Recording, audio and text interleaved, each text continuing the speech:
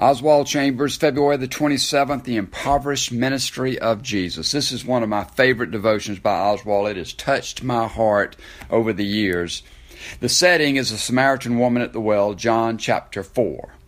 And she says to Jesus, "Sir, you have nothing to draw with, and the well is deep. Where can you get this living water?"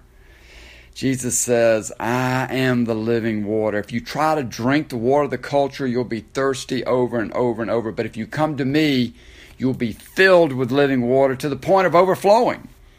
It reminds me of one of my favorite people in the world, Margaret Whiteside. She's 90 years old. She married Buddy about 2 years ago at 88.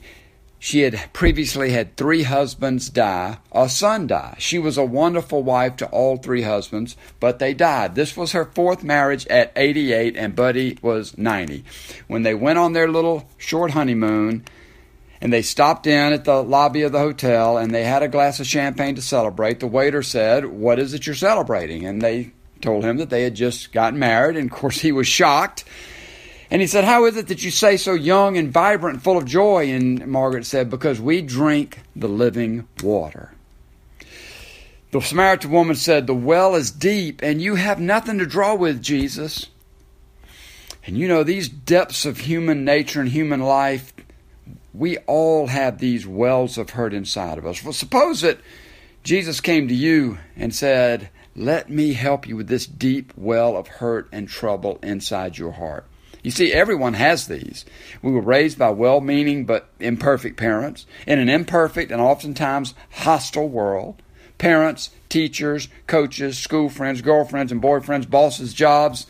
We end up with wounds and hurts and baggage. Some so much so that we're like walking around with infected big toes. And if someone gets even near that infected big toe of the well of hurt, we start hollering.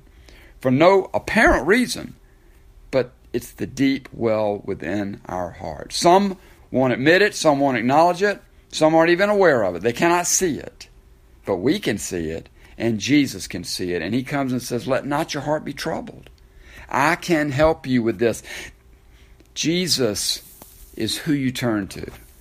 He can fill those deep wells within you. But only Jesus can do this. It's not a self-help program. There are thousands of self-help books, thousands of books on healing your wounds.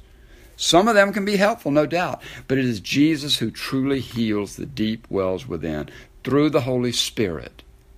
For as Jesus said, "Greater is he who is in you than he who is in the world." We have a divine power to demolish strongholds and those wells of hurt. Look to Jesus, and he will help you.